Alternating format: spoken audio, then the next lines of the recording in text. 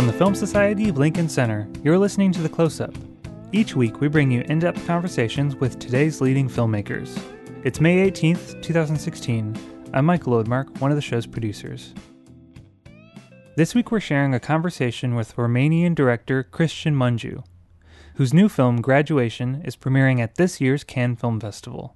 The conversation you'll hear today comes from the 50th New York Film Festival in 2012, when Mungiu joined us for one of our NYFF Live talks, which are sponsored by HBO. The discussion centered around his film Beyond the Hills, which played in the festival's main slate.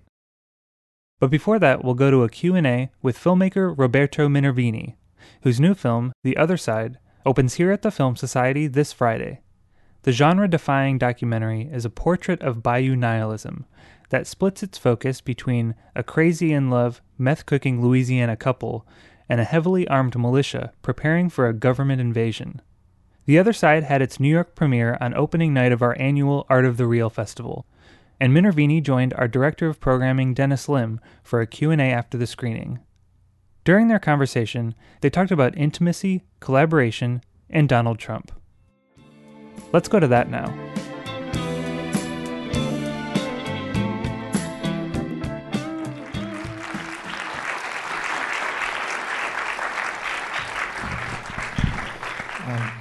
Please welcome back Roberto Minervini. Thank you. I'm going to point out that we are having a reception in the Furman Gallery, which is open to all ticket holders. So if you need a drink, you can get one soon. This is not going to be a very long Q&A because we do have a second screening coming in. I think we have a good 20 minutes or so. I think I'll just start with a few basic questions and then open it up to the audience. We were talking a bit. I was talking a bit in the introduction about just this relationship between the filmmaker and his subjects, and I think that seems like an obvious place to start with a film like this. Can you tell us about how you came to gain access to these people and also cultivated this degree of intimacy with them? Yeah, so I've never made a film where I didn't know the subjects first. And this film, although this is shot in Louisiana, unlike my other films that are shot in Texas, this is no exception because Lisa, the female, the main subject of the first part of the film, she's the aunt of the bull rider of my previous two films, Stop the Bunny Heart and Low Tide. So at first I wanted to go to West Monroe, Louisiana to tell the story of Todd Treshelle, the father of the bull rider, whom he was a young drug dealer, pretty prominent drug dealer in West Monroe, and he had to run away in order not to get killed and laid low for 4 years in Waco, Texas, until he kind of rebuilt, made his life in southern Texas. And so I went there to meet his family, and that was, I spent there, on and off a year, although half of which I actually relocated there. And then I got to know all the people, and that's how it all started. So there's this the necessary condition of knowing them prior to even conceiving a possible film project. So Todd led you to Lisa, and can you talk then a little bit about how you were led to this? What is sort of the last part of the film with the militia, how that came about, and the decision to structure the film in these two parts. Yeah, there's also, first of all, there's also family ties in there. I don't know who saw Stop the Bunny Heart, but among those, I don't know who recognized Colby in a brief scene with the militia. Actually, Colby and his brother joined the militia briefly. They quit the militia after a while, so there's also family ties there. Why putting these two parts together? Well, at first I didn't. Although I've known some of the people in the militia for a while. They invited me during the protest at Bundy Ranch. They wanted me to document it. They invited me at an armed protest in front of the White House, but. When I started working with Mark and Lisa in the community in this ghetto of West Monroe called Balconville, I realized that the leitmotif was,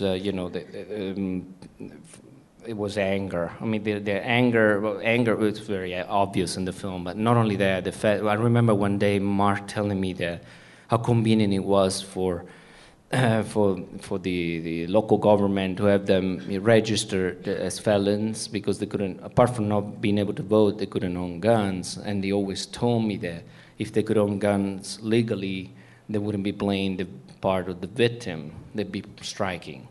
And that's where I thought that there would be a connection, at least conceptual, political, with the second part, with the militia. Can you talk a bit about how you worked with, I think, the characters in the first part of the film, especially, I guess, Lisa and Mark? There are obviously scenes that are very intimate, sexual, drug taking. I mean, were those scenes? You can talk about the process of collaborating with them, decisions that were made about what you wanted to show, and how you talk to your subjects about these scenes. Well, since the beginning with them, there was an intention of not censoring ourselves. And again, I can talk. I mean, I can talk to them at a pretty, they're very, very aware of the power of censorship and lack of thereof. They're very aware of the fact, the impact that they're not censoring themselves would have on audiences. So we talked about that a lot, and so since the beginning we talked about that, and they dictated, the genesis of those scenes is really it's theirs, and they dictated the limitations. And interestingly, although I knew that, usually I had less access to parts that were highly emotional, or they exposed them emotionally. They made them feel too vulnerable, rather than parts where they felt physically exposed. Because I see, and I do see a lot of empowerment in those scenes. There's a lot of prowess. There's a lot of strength in showing themselves in naked or doing acts that the majority of people wouldn't do, especially in front of people or in front of a camera. So there's a lot of flexing muscles. So feeling empowered by all this. The explicitness of the scene, the rawness of it. It was actually also the dynamic among us, being almost challenging us to be naked, either emotionally or even physically. A challenge that sometimes we took up, doing drugs and all that. So there's something very empowering for them, and they knew that.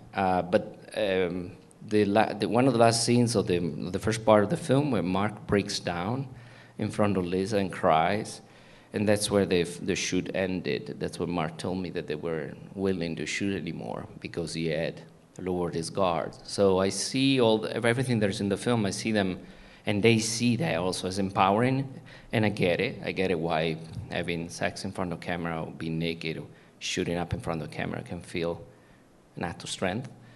And again, other limitations, the limitation concern more the emotional sphere realm. Was there a long process of getting to know them before you started shooting?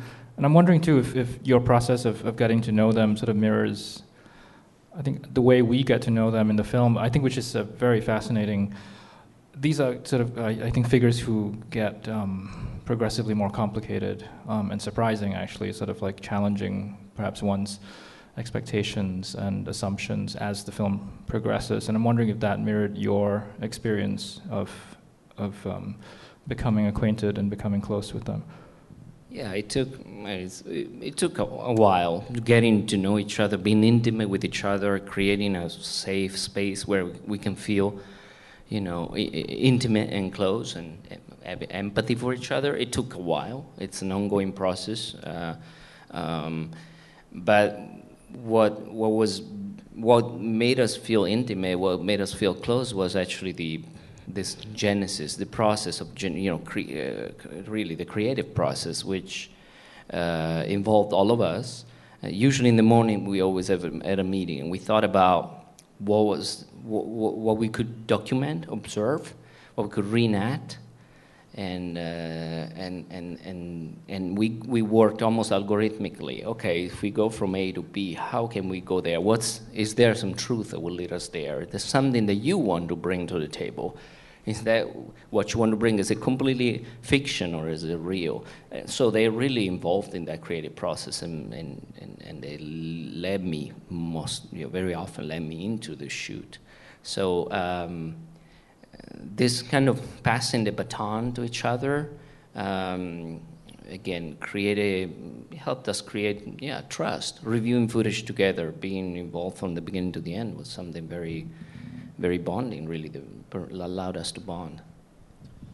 You shot the film 2.5, 3 years ago? 2000 I started in 2013 until 2014, yes. Obviously there's mention of Obama, there's a memorable Obama mask, and there's mention of Hillary Clinton, but I think watching the film now, I think it's very hard not to think of Donald Trump in many ways, and I'm wondering if you've given much thought to this. This is, I think, most obviously and explicitly political film, and how I think it sort of ties in with the current political climate, where I think certain things that this film deals with have, it's not that they're new things, but I think they're now suddenly in the foreground of the national conversation.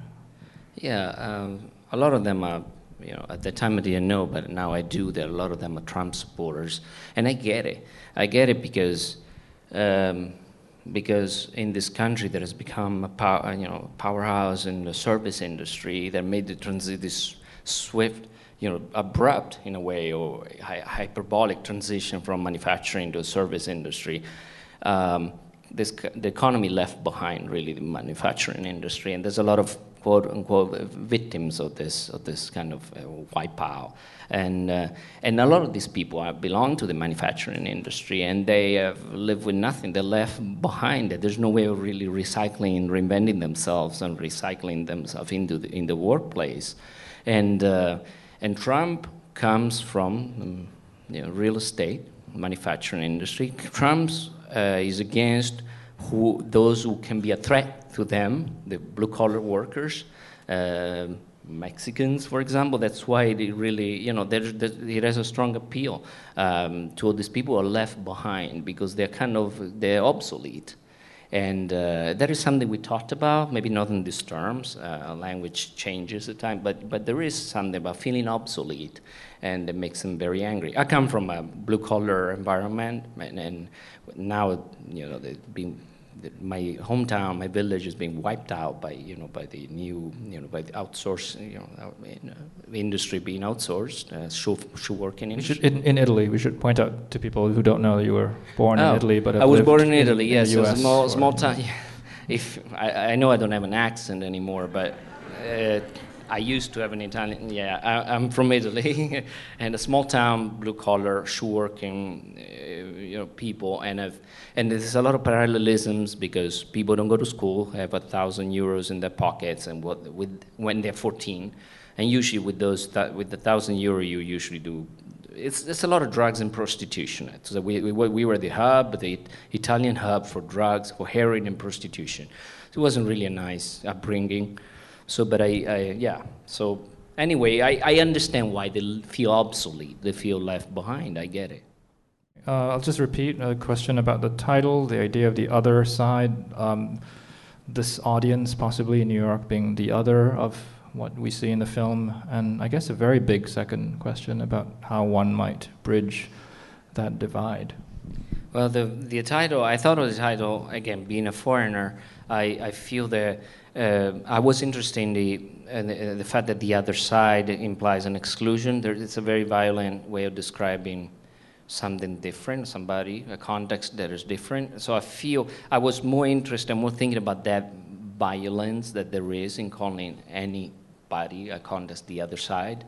And I find it still, I'm really appalled, but when I read in the press, we know political correctness is important for civil convivence, but when I see press about this film, I see how easy it is to call them misfits, druggies, and it's extremely derogatory. So that's also when I think of the other side, I feel how violent it can be to call people. You know.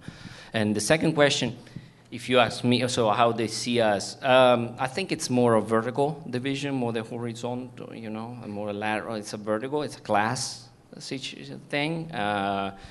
It's a class thing. How do they see us? Well, it depends. Some of us will be, you know, the elite.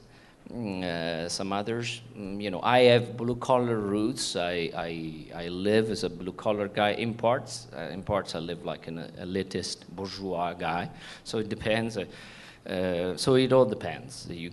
Too bad they're not here, but you know they were in Kando. But what can we bridge the gap? I don't know. Of course, if you ask me, and I talked to them about it, I believe that if you don't have a welfare and public education is what really can, you know, bridge at least the gap, class-wise. I think if there's no public education, free education, you know, and welfare system, they are strongly, you know, rooted, you know, in the social system, then there's very little chance to gap it. And then the other one is the lack of presence of, you know, the divide between public opinion and institutions, especially political institutions. The fact that we talk politics, I live in the South and I know we are mentioned in politics only during presidential campaign, and that is something I've seen in Italy, and contributes to create a bigger, a wider divide. Just quickly repeat question about Roberto's sort of status as an outsider, foreigner, Italian coming into these communities. I think I'm more of an outsider and more of an insider at the same time of some Americans, because I live there. That is a necessary condition to make me a credible voice of the South, of those communities. I'm not going anywhere. I'm there and I'm accessible. There's an open door policy between me and them, but I'm also an outsider. So which is a factor for me. The way I actually I present myself to them. I mean, being an outsider is tough. I've been an outsider and a migrant for the past 25 years, and I struggle with that. I struggle with the sense of identity, but most importantly, for belong. I want to belong, and this wanting to belong pushed me to really get involved in a lot of, you know, the local community. I sponsored bull riders. I got into the bull riding, the rodeo scene. I adapted. I learned how to shoot. I've embraced culture, living my, you know, with an open mind and an open heart, trying to understand it, and, you know, also trying to belong, because it's just hard to be an outsider in a way. So I don't know, am I accept? Yeah, I think so. Being an outsider who is open, yeah, might be better than being an American who's closed down. Yeah. Question about whether, I guess, the people in the film were paid. The film? Were they paid? Oh, paid, I don't understand.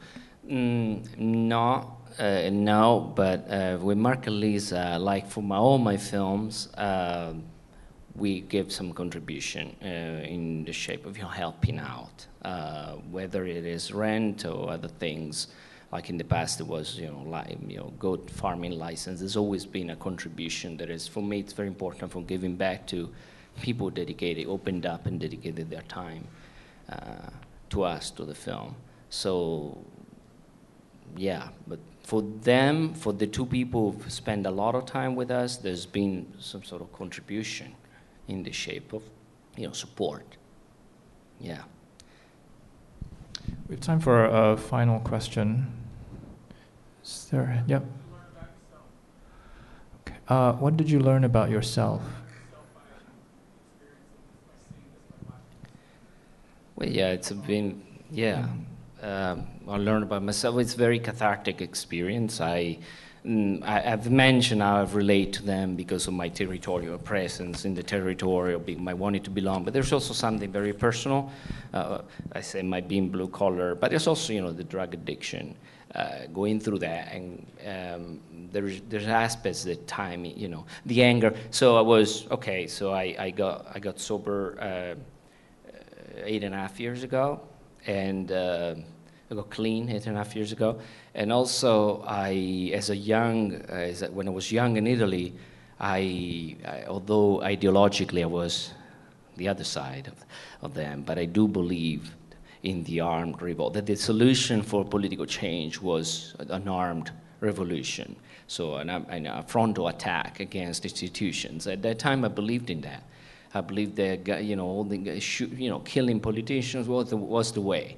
The Red Brigades were an inspiration in my time. So I always relate with my characters. I relate in a way. There's something very cathartic about seeing people that are a generation younger than I am, going through some inner turmoil that is also generated by the contest, the social contest. So it's painful, and it's very personal and cathartic to go through that. So what have I learned?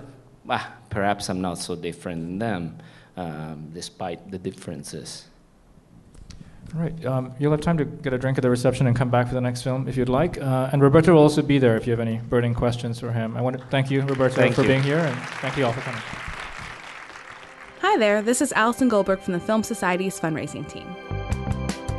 The Walter Reade Theater is turning 25 this year. Built in 1991 as a year-round home for film at Lincoln Center, the Walter Reade recently won the Village Voice Award for Best Movie Theater in New York.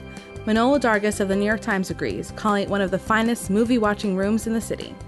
In honor of the theater's birthday, we're planning some long-overdue renovations that will make this great theater even better, including a new screen, 4K and 16mm projectors, updated lighting and sound systems, and much more.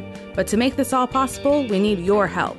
Naming a seat in the Walter Reade will help us accomplish these goals and lets you or a loved one become a permanent part of the theater's rich history. For more information about seat naming opportunities and the renovation project, visit filmlink.org/WRT25.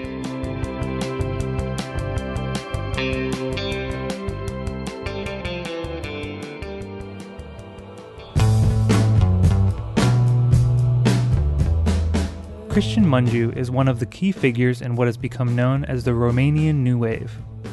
He broke through with his 2007 film 4 Months, 3 Weeks, 2 Days, which won the Palme d'Or at that year's Cannes Film Festival. His 2012 film, Beyond the Hills, won the award for Best Screenplay at Cannes, and it had its US premiere in the New York Film Festival later that year. During the festival, Mungiu joined IndieWire's Eric Kohn to discuss the film and his approach to filmmaking. Let's go now to their conversation.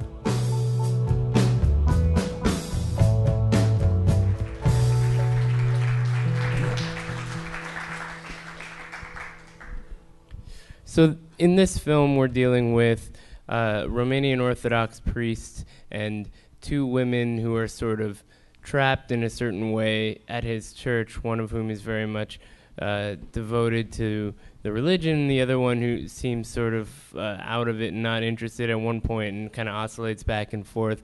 And the film gets increasingly claustrophobic, and we're not exactly sure, are these people trapped in their situation? And, what are the true motives at hand? And my understanding is that there is some true basis for this story. Can you sort of unravel that for us and explain where it came from? Well, actually, the film is inspired by these non-fictional books that refer to this incident. They are called non-fictional. They were written by this lady working as a journalist in that period. And what she tried to do, she tried to understand what happened after the tabloid press really messed up awfully with this subject in 2005. I think that 2 years later, she went there, she tried to interview everybody who was still alive, trying to understand what really happened. And she published for the first time a couple of books that were not at all judgmental. She was trying to understand and to get the facts precisely. And the first of the books recollects the first 6 weeks of 2005, when you see pretty much what happens in the film, while the second one tells the story of the year that followed, with the trial in which these people were involved, and finally they were convicted and they did some time, and this is what the second book refers to. But I was kind of like following what happens from the first moment, because as you can see in the film, this is a very spectacular thing. And when you open the newspapers in the morning and you read something like this, you start asking some questions. And all the titles were really very, very spectacular. It's like, I don't know, Satan himself works for the Orthodox Church and he crucified this girl for... And you said, what on earth was happening over there? And little by little, you know, I started to read a lot about this, and I was trying to understand how it really happened and what is all this about. And so reading about it is one thing. Figuring out a way into writing a screenplay, which won an award at Cannes this year, and sort of dramatizing the events and creating characters from the ground up is a totally different sort of challenge altogether. What was your way into creating the fiction that came out of these real events? Well, first of all, I was trying to understand, you know, because the books would tell you what happened, but not why and how, which is very, very, very different. So I was trying to figure out, for example, how would violence get into a group of very calm and sympathetic people like they were over there, and the other thing to try and investigate was what was the reason of what happened. And for me it was love. This was not in the books. This is an assumption that I made. I was trying to think about why would this girl why wouldn't she leave?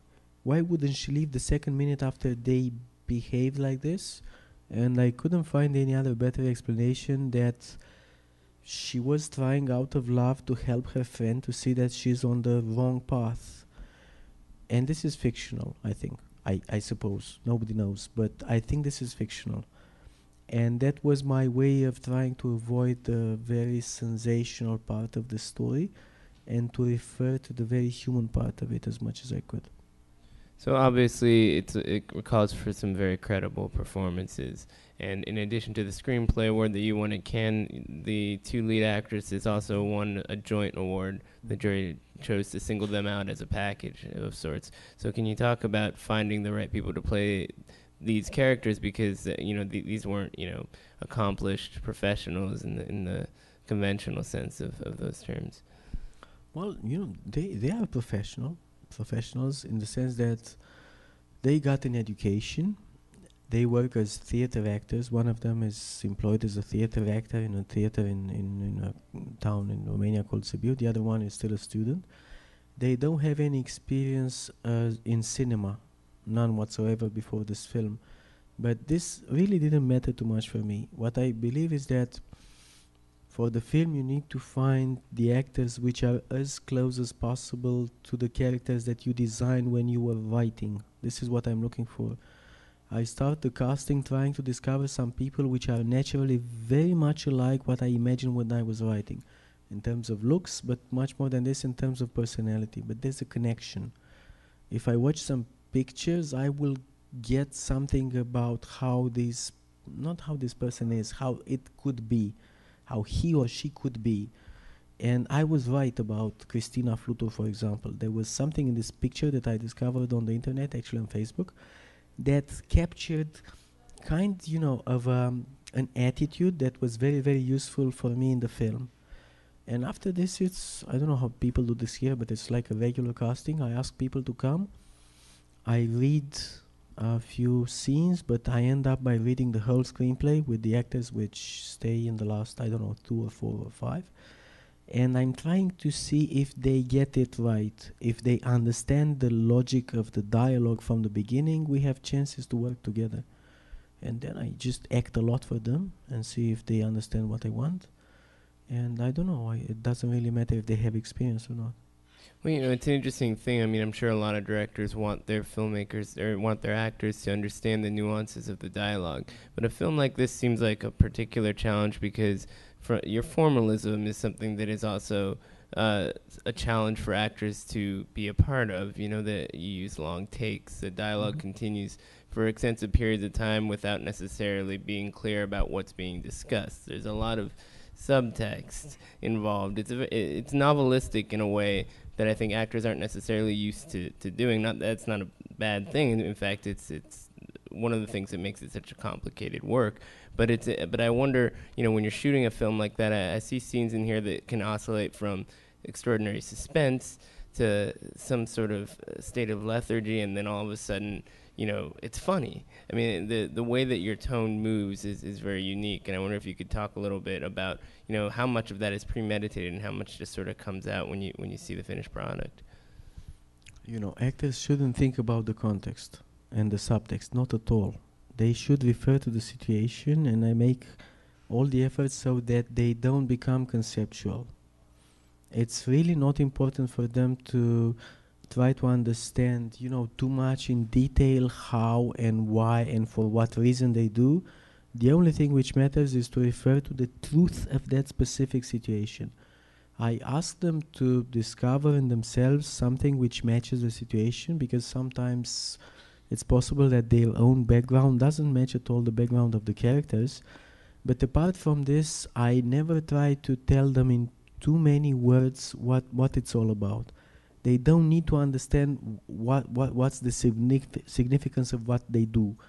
They need to act as if this is natural, this is believable, and this is the most difficult thing for them to do. Apart from this, of course, it's very difficult to work in very long takes. They need to be precise about everything. Finally, we have this feeling in the film that everything is natural in front of the camera. But we don't accomplish this by letting people improvise. Everything is very, very precise. It doesn't mean that we don't change things. We change things, and I watch the actors, and if something doesn't work, well, first of all, I try to make them, make them say what I think is good for the film. But if I can't say this, I will change this. And we are all the time trying, and we had the liberty for this film, for example, to try different situations. You never know which of them is going to be right for the film. You need to free your mind and to understand that you haven't made this film already. You need to see how it goes. What I could do for them, for example, is I was shooting as much as possible in temporal continuity, so that we advance in the film little by little. This is particularly a very difficult film, because it involves scenes of violence and aggression which can't really be explained. You can't jump and shoot directly a scene at page 35 if you haven't stepped through all the scenes up to that moment. If that scene comes naturally for an actor and for me after shooting all the others, we can do it. If not, I will just change it. And we advanced in the film little by little, and I understood that I have to let the film go in the direction in which it wanted to go. So I was pretty much changing the dialogue a lot in the second part of it, understanding what's natural for the film and helping the actors to, just be in that moment that they really needed to act. You mentioned your use of long takes. It's not the first time you've done that. Obviously, it was one of the distinguishing qualities of 4 months, 3 weeks, and 2 days. Some filmmakers think of the long take as, this master shot that requires an extensive amount of planning. Other filmmakers just sort of let the camera sit there. It seems like your long takes are all over the place, but there's also a consistency to them. It's very much a definitive part of what you do. At what point did you sort of gravitate towards using that approach, both on a narrative level and as a way of sort of conveying the ideas of the movie? Well, first of all, this is a decision that you make when you write. If you write knowing that you're going to use long takes, you write in a specific way. And this is what I do. I know I'm going to use this, so I write everything knowing where the camera is going to be. At the end, after I had the screenplay in place, I built all the sets, and the sets were built so that I matched what I had in mind, and I knew how I'm going to shoot, pretty much. But we don't use long takes because it's, easier in any way to shoot just a master shot. Actually, it's way more complicated to work like this. But I think it's much more honest regarding the means that you have as a filmmaker. It refers to two things which are very important for us. The flow of time in cinema. since all the inspiration that we get is from reality, and there's no cut in reality. We can't cut off the moments that we don't like in this conversation. We have to live each other moment of reality, and this is what we want to do in the film. We want to have each other scene in the film done in just one shot, and this is the way we work. And it requires a special preparation of the actors and of the set and of the cameraman, and everything becomes much more complicated. And this is also a sign of, respect for the audience. I won't signal to my spectators what is more important in the shot. I won't come closer, I won't cut, I won't say this is not important, because this is not what I see in life. In life, everything is important, and then what I do, I'm trying to respect this in the film. The flow of time is natural in these shots, and I learn how to do this in the film, and that everything is important, and I let the spectators judge every other shot. Another distinguishing quality on the technical side of things is that you're not big on music. I think this film would play a lot differently if the orchestra sort of swelled during the more dramatic parts. Can you talk about that decision? I mean, it's very much a movie that allows you to sit in silence a lot. Well, if I add music on this film, it's a different film, and it will feel shorter than 2 hours and a half. You will feel that it's a different amount of time. We use music on the trailer, for example, which is very strange for us. This also comes from our, commitment of not abusing the means that you have as a filmmaker. It's really very easy to get emotion if you use editing and music, and you generate this kind of emotion that comes from music in the right moment. And it's much more risky to try and do this only with the actors in a long take where nothing is faked. The emotion comes from what you manage to do with these people in front of the spectators, and there's no trick. And we think it's honest to work this way. And this is why we don't music, because we won't listen to any music here. We won't hear all of a sudden a music that will tell us what to feel about the situation. The whole point is that what I believe is that you shouldn't see the director, you shouldn't see the author behind the film. You should let the audience experience this as if they witnessed the situation, and let them judge what this situation tells them. And this is why, we never use music. Well, at the same time, there is clearly a dramatic agenda at work. I mean, your films are suspenseful. They build to a certain climax, and both this one and the previous one have, in the last 20 minutes or so, a point in time where you're just transfixed to the screen and wondering what's going to happen next. So some of that has to be premeditated. I mean, life is not shaped in quite that way. But you have moments in life where the adrenaline pumps through your veins, and I like this a lot. It's not that I don't like the effects that you get from a mainstream Hollywood film. It's only that I'm trying to get there with different kind of means, which I believe to be more honest and more cinema-like. It's my understanding of cinema. Apart from this, I really try to do with the camera and with the rhythm of the shot.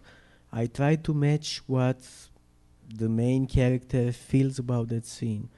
Both 4 Months, 2 Weeks and 2 Days and these films are told from the subjective perspective of a character. Therefore, you as spectator know as much as he knows or she knows, and I'm trying to match, the understanding of the main character through the camera work, through the rhythm, but a rhythm which is within the shot, is not an exterior rhythm. And this is not easy to do. There are some scenes at the end of the film which are like pretty much action adventure shots, and to try and do this in just one take with the camera, this is not easy at all. But it matches the criteria that we impose for us in order to to feel honest about our means as filmmakers. It's interesting. I saw you do a number of interviews with this film, from when it premiered at Cannes to when it played at other festivals. You almost always get asked about the length. It's, 2 hours and 20 minutes, something along those lines. And I kind of felt bad for you. It's people don't seem to understand why some movies have to go beyond the 90-minute mark. But in your situation, explaining the plot of the movie takes a lot less time than sitting through it. That's for sure, and that's actually not always the case. In some situations, you understand what a clean 3-act structure is. This one it has a much more advanced feel to it. So when you were going through and creating the structure of the film, did you have length as something that was going to be so apparent to people when they were experiencing the film? Well, obviously, since I wrote a screenplay of 240 pages, you know that length is going to be a problem. I knew it's going to be a long film. Actually, I still believe that 240 pages were the right length for this story. But you can't have a film which is so long, because even if it works in writing, and even if all the things are right when you write a screenplay, it will I don't know, it will feel too long for people to watch. I decided to cut some, I don't know, 30 pages, I think, out of it, but to shoot the rest and to decide later on in post-production what I'm going to keep in the film or not. So actually the first cut was like 3 hours 15, then the second one was 3 hours. So what you see is not so long for me. 2 hours and a half is already, it's reasonable. I decided at the end to just keep in the film the minimal amounts of scenes that I needed so that the story is right.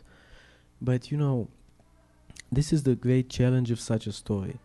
All of a sudden I stepped on from making a story which happens in 24 hours, like in 4 months, 3 weeks and 2 days, to a story which, speaks about a very great quantity of facts. And you need to know all the details and the context in which they make these decisions. Therefore, it was important for me to, give a lot of information about the background, about how people relate to religion, about the history, the biography of these girls, about the relationship of the priest to his community, and all this matters as much as the main storyline in the film. And when you place all this on paper, it can't be shorter than this. You need to have all this information so that you don't judge any of them and you consider them to be wrong before you have the time to understand why they acted like this. It's interesting because the previous film dealt with also a sort of subjective problem that only a few characters knew about, and this one also, the characters of similar age and in similar cultures, but very different issues at stake. I mean, in 4 months, it's a film about the challenge of getting an abortion, whereas in this one, you're dealing with religion. There's maybe some kind of connection there, but in the larger sense, I'm thinking that both films are very much about being trapped by these larger forces that society imposes on people who don't really have any recourse. Is there some sort of motif there that you feel is immensely appealing to you? I mean, is it, if we were to predict 10 years from now, would you still be making films that could be described in those sort of general terms? How could I know what I will do next? I have no idea. Okay, forget about the future. Let's talk about the last two. So the idea is that what you say is very conceptual.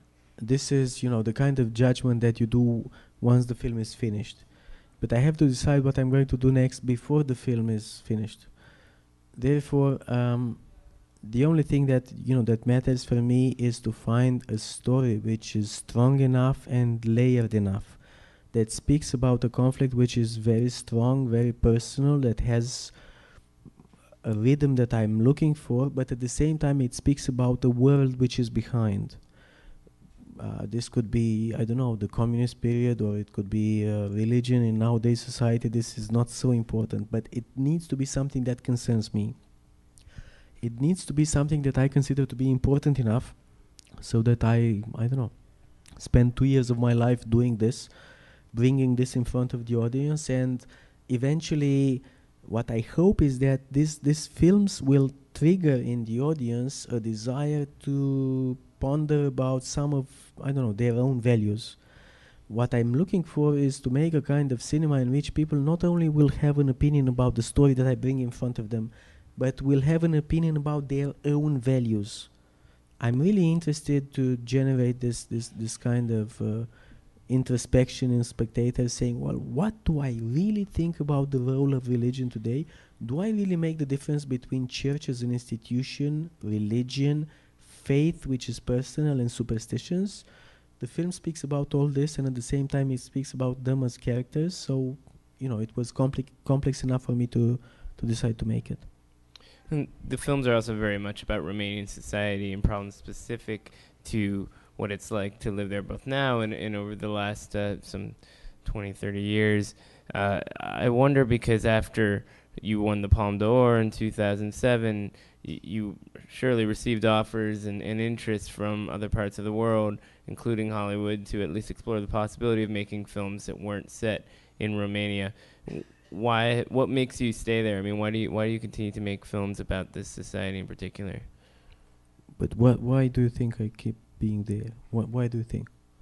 Why? Well, I mean, certainly there are things that speak to you about the culture, but at the same time, I mean, I can see why someone might want to see your approach translated into other cultures, and so when that opportunity is presented to someone. That's good enough for me. Right. If my approach. I can keep going. The idea is that I like that my approach would be translated into other cultures on condition that that's my approach.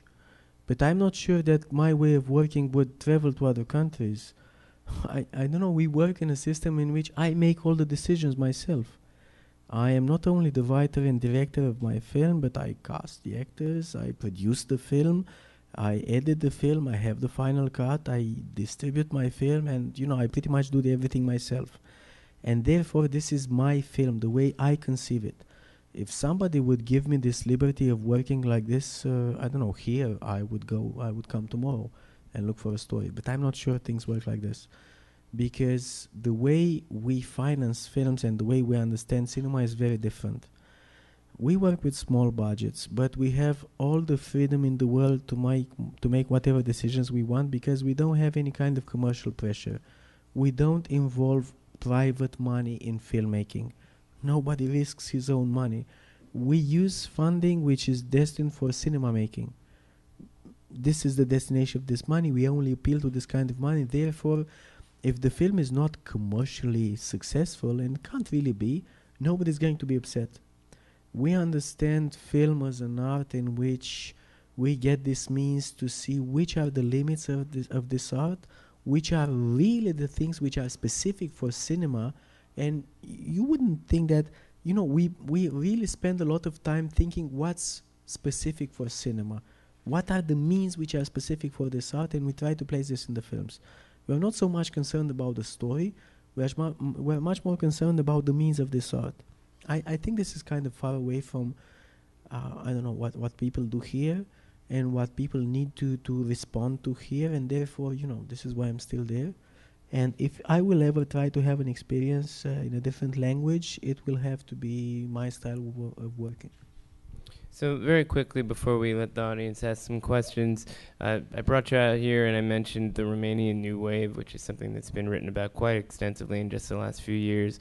Do you feel that the perception of that as a new movement is an accurate encapsulation of what's been going on just recently, or is it just sort of that the rest of the world recently discovered Romanians making movies? No, it's pretty fair to consider that Romania started making some films which matter, which are important, which are modern and speaking a modern language in the last, 10 or 12 years. We had cinema before, but a very different kind of cinema. We as a generation refer to that cinema in a very polemic way. I think pretty much all of us consider that what we do is a reaction to the kind of cinema which was made in Romania 10, 20, 30 years ago. But apart from this, any labeling of this generation in such a general way would mean that we share a common manifest, which is not the case. We never sat at the same table and say, look, listen, we're going to do like this. It's like that we share some common values, but we never spoke about this very much in detail. We are perceived as a generation because, biologically we are all people between 40 and 50. We all started making films after 2000 as a year. That was, the worst year of the Romanian cinema. The first year when we were not able to produce at least one film. So we consider this to be like a border. And all of us made films only after the collapse of communism. And we share some values in common, like this kind of working with very long takes, not using music, thinking about our means as filmmakers. But apart from this, there are a lot of differences. And probably one of the greatest the greatest differences that exists among us is what we consider to be, that portion of reality which deserves to become film. What from reality inspires us to make a film? This is a great difference. So we have questions from the audience here. Just wait for the microphone. Two questions. Are there anything that historical that you, either about Romania or otherwise, that you'd be interested in making a film about, which would involve, period and all the elements that go along with this? And is there any concerns or subjects that you'd like to shoot, not because you want to do Hollywood or anything, but because it intrigues you enough that you want to work outside of Romania and do a story that's situated somewhere else? I'm not sure I got right the first question. If I am tempted to do a period piece, would you be interested in doing something historical in the past? Yes. Okay. And have any ideas about what, because Romania has an interesting and fascinating history. First of all, 4 months, 3 weeks, and 2 days is, in a sense, a historical piece for me, since it happens during the communist times. This is maybe just some 30 years ago, but still it's not today.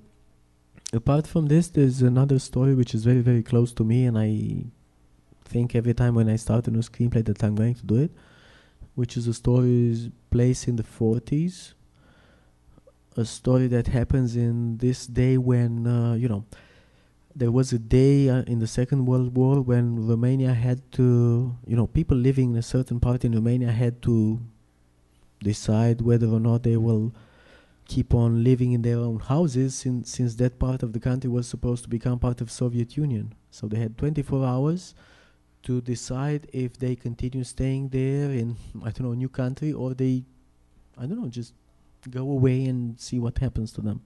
That day concerns me a lot, and I might make a film about that day at some point. I'm thinking about that day when all the material things matter as much as people matter for you in life, and you have to make a decision between things, objects, values, and people. And it might be difficult at some point to make the right decision. So yes, I'm thinking about this. At the same time, I'm not here yet to make a story about what happens someplace else, because I think it's decent to make stories about what you know very well. And for the moment, I have only been living in Bucharest. I have all the details that I need about the language, about people, about how people would react from stories that happen close to me. If ever I feel that I'm able to do this someplace else, I will do it. If I think that there are people that know way better than me to tell a story from here, it's up to them to make that story. All right, we have a question all the way in the back, and we'll get to you. How much research did you do for the cultural aspect? We're talking about the religion, but in Romania and also the Eastern European countries there originally were pagan, and you had the folklore and the superstition. You touched on it just a tiny bit in the movie. Is that something that you had grown up with, or is it the research that you did from that countryside area? I think that, this story speaks a lot already from the beginning about superstition, about this difference between faith and religion and superstition. I don't believe so much in this kind of research. I really think that what this film speaks about is about human nature, and I never felt that it's important for me to go very deep behind and try to understand, the history of religion over there. I refer to people living nowadays in Romania. I thought the story was clear enough, and it spoke to me enough about how people can believe they are religious and still just be superstitious. The first reflex that these people have in the film is correct. They take this girl to the hospital. Once you take this girl to the hospital and you expect a response from the rational world, and the response is that these people will tell you that maybe she's possessed, you need to take care of her. they will feel entitled to make decisions consequently because they are given the authority to make decisions. If this is the response that these people in hospital had, then you understand that they felt entitled to, I don't know, make decisions. I felt that everything that I need was already in the story, and I felt that whatever I knew about how the Orthodox Church works, and from my personal experience and from reading whatever I needed, was enough. What I did as research when I was doing the film, I was trying to help the actors understand the attitude of these people. We brought some advisors so that actors won't feel that they don't know how things work in detail. They spent some time the girls spent some time in a convent like this, mostly for the small things that you observe over there. The priest in the film spent some time with a real priest understanding how this goes. But apart from this is how you understand human nature in general, what you can project about how people think, and it's not like kind of a scientific research. I don't believe in this too much. We had another question over here. Can we just wait for the microphone so we can all hear? As interesting as the subject matter that you chose to show in both of your movies is the different countries and how we go about making our films, and everything is so profit motivated in the US, and you've had the benefit of your country and there's a designated budget to make artful films. Does the country limit the amount of profit that goes back to you at the end of making the film? In other words, you get a fixed amount and then the rest goes back kind of into the system to make new films? Actually, it goes like this. We get a loan. We get a loan from a state institution, and we are supposed to give back to the state, I don't know, part from the revenues, which corresponds to how much they invested into the film. If we manage to give them back the money that they invested, good. If not, after 10 years, they will own that part of the film. That's all. So there's nothing else. But I truly hope that the films that I make don't only speak about that country, don't only speak about that religion. I don't think that this is a local film. I feel that this speaks about a way of understanding religion which could be here, or in the Islam, or wherever. I don't think this is a local story. I think that the indifference that the film speaks about is not something Romanian. It's something which is present in nowadays society. This kind of individualism and indifference for the other is present in every kind of Western society today. Therefore, I felt that I'm not doing a local story, but something that could speak to, I don't know, spectators all over the world. More questions from the audience. We have one down here in the blue shirt.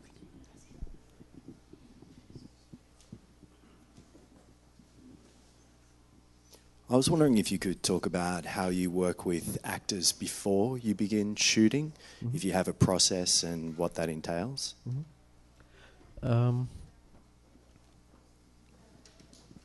What I do, so before the shooting, I start reading with them a couple of scenes, and then we end up by reading the whole screenplay during the casting sessions.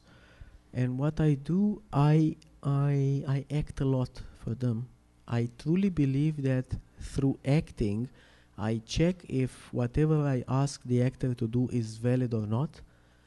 If you are an actor now and I'm capable of saying you a line from the screenplay and you don't know if this is a line or it comes from me, I will be entitled to ask you the same thing. If I can do this and I'm not an actor. So therefore, this is what I do with my actors. And on top of, the advantage for me is that I give them a lot of insight about the rhythm, the energy, the stress that I need, much more precise than if using words. Words are very, very imprecise when you work with an actor. And it's a matter of how you motivate people. Working as a director for a film like this, it's not easy. You need to bring people to that state of mind and energy when they are capable, for example, to make these very aggressive and violent scenes. You can't tell somebody, no, just be violent. Will you be violent? It's not like this. You have to, I don't know, generate this kind of adrenaline that you want him to feel. You can't fake violence as an actor. You need to feel it. You need to be generous enough to let this violence get you. You are a nice person, you know, as an actor. But as a character, you need to be that person. And when you do this and you do, I don't know, 30 takes during the day with this in a rhythm which accelerates from one take to the other, you need to assimilate this way of working, and you need to understand that I am there to help you deliver the right thing. And my way of, you know, helping you is showing you this, motivating you to do this, and I'm trying to set up very much the difference between you as a person and you as a character. But sometimes this border is very fluid in fiction. I kept telling people, and especially the religious people I was working with for this film, this is fiction. Nothing is going to come from heavens on you, but when you're religious, it's a bit more complicated. It's you doing this. You never know. More questions from the audience. Did they stay in character while you were shooting? In between these takes, were they still in character? Did they stay in their characters in between each take on the set? Or did they, when you called cut, did they go back to being who they were? It's not like There's this. not You that know, much they method. needed, for example, for that scene which happens next to the well, to the pit, when they fight for the first time, the level of adrenaline involved by that scene would make them, you know, they needed some time to get out of it and to get again inside it, because it's not like this. It's really affecting people, and you feel very embarrassed as a director to ask people to undergo such a process, but you need to get this, and they need to understand that there's no other way if you work for a film like this. But it's difficult. It's really complicated, and it's tormenting for the minds of people to undergo this stress that belongs to the characters.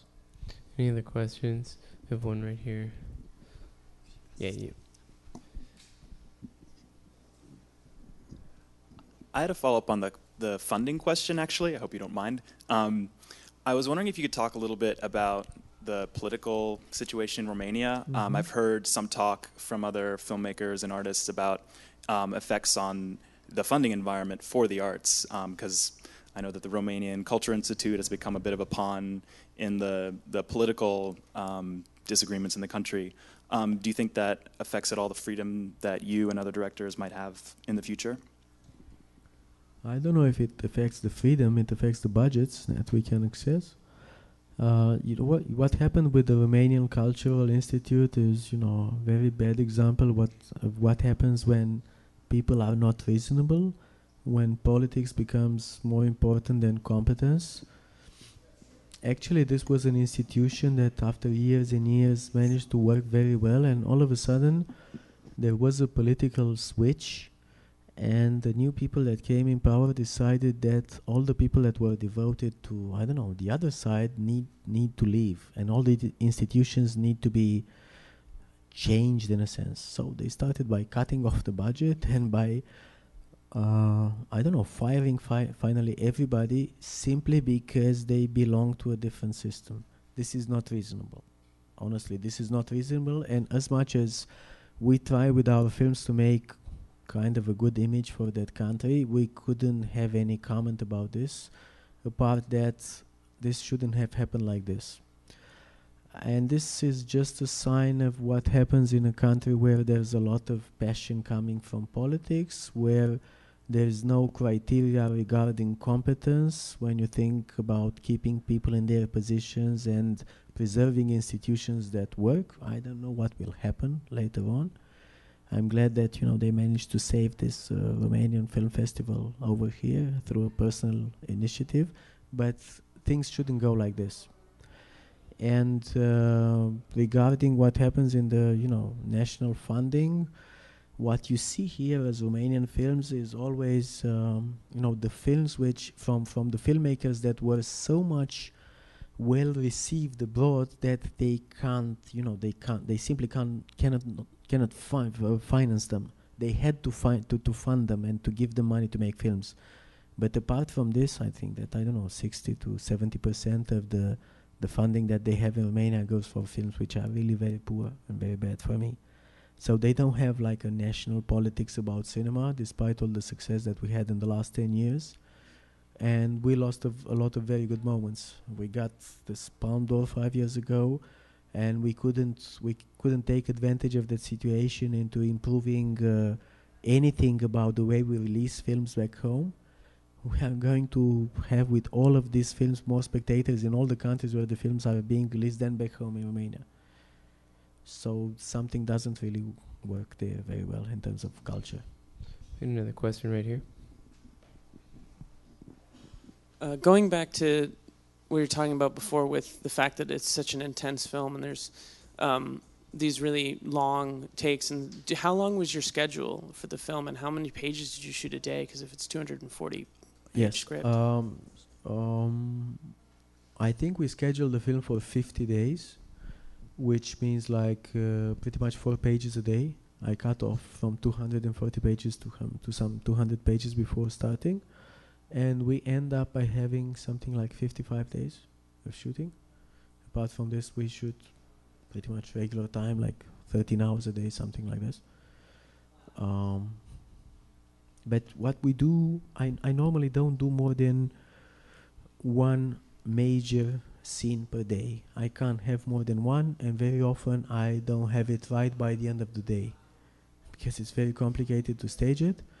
And I will make the first 20 takes of that scene during this day, but very often I have to let people sleep over it and start all over the next day, and in the first 3 or 4 hours I will have it right from the 25th, 28th or the 30th take, and then I move on to my schedule.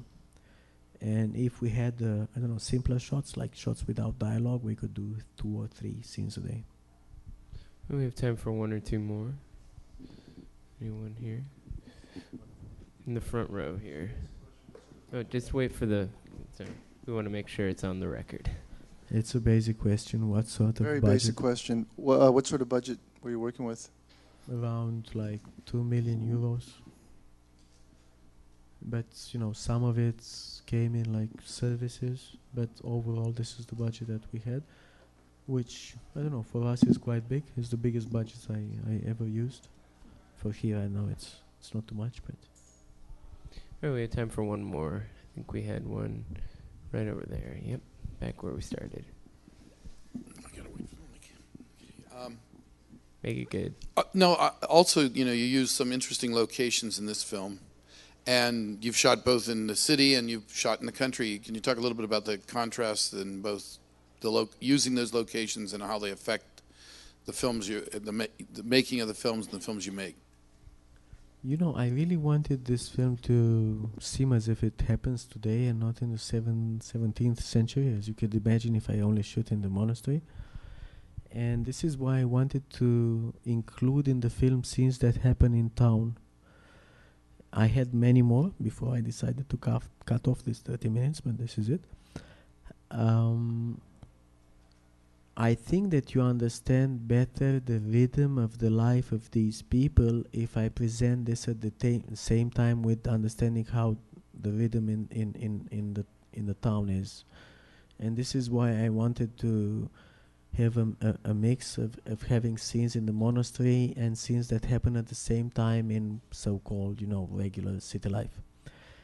Still, we speak about a very, very small town where nothing much happens very often, but this is the reality of the place, and it's fair to understand that these people live a contemporary life. They use mobiles, and still their way of life, I don't know, is the one that you see in the film, and this coexists with, and this is not, I don't judge them in any way, and I'm not saying that it's better to live in town, in such a small town, and this is in any way superior to living in a monastery.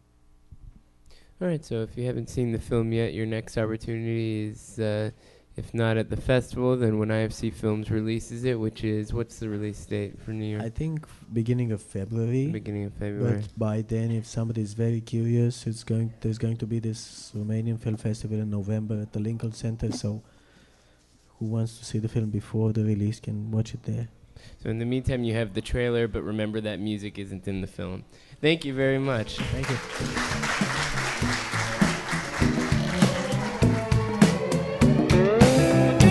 The Close-Up from the Film Society of Lincoln Center is produced by Nick Kemp and Michael Odemark. Our opening music is by Steelism. You can subscribe to The Close-Up on iTunes and Stitcher.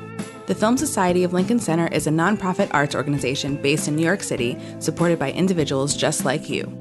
Founded in 1969 to celebrate American and international cinema, the Film Society presents year-round programming recognizing established and emerging filmmakers, supporting important new work, and enhancing awareness, accessibility, and understanding of the moving image. To learn more about what we do and support the Film Society by becoming a member, please visit filmlink.org, filmlinc.org. The Film Society of Lincoln Center. Film lives here.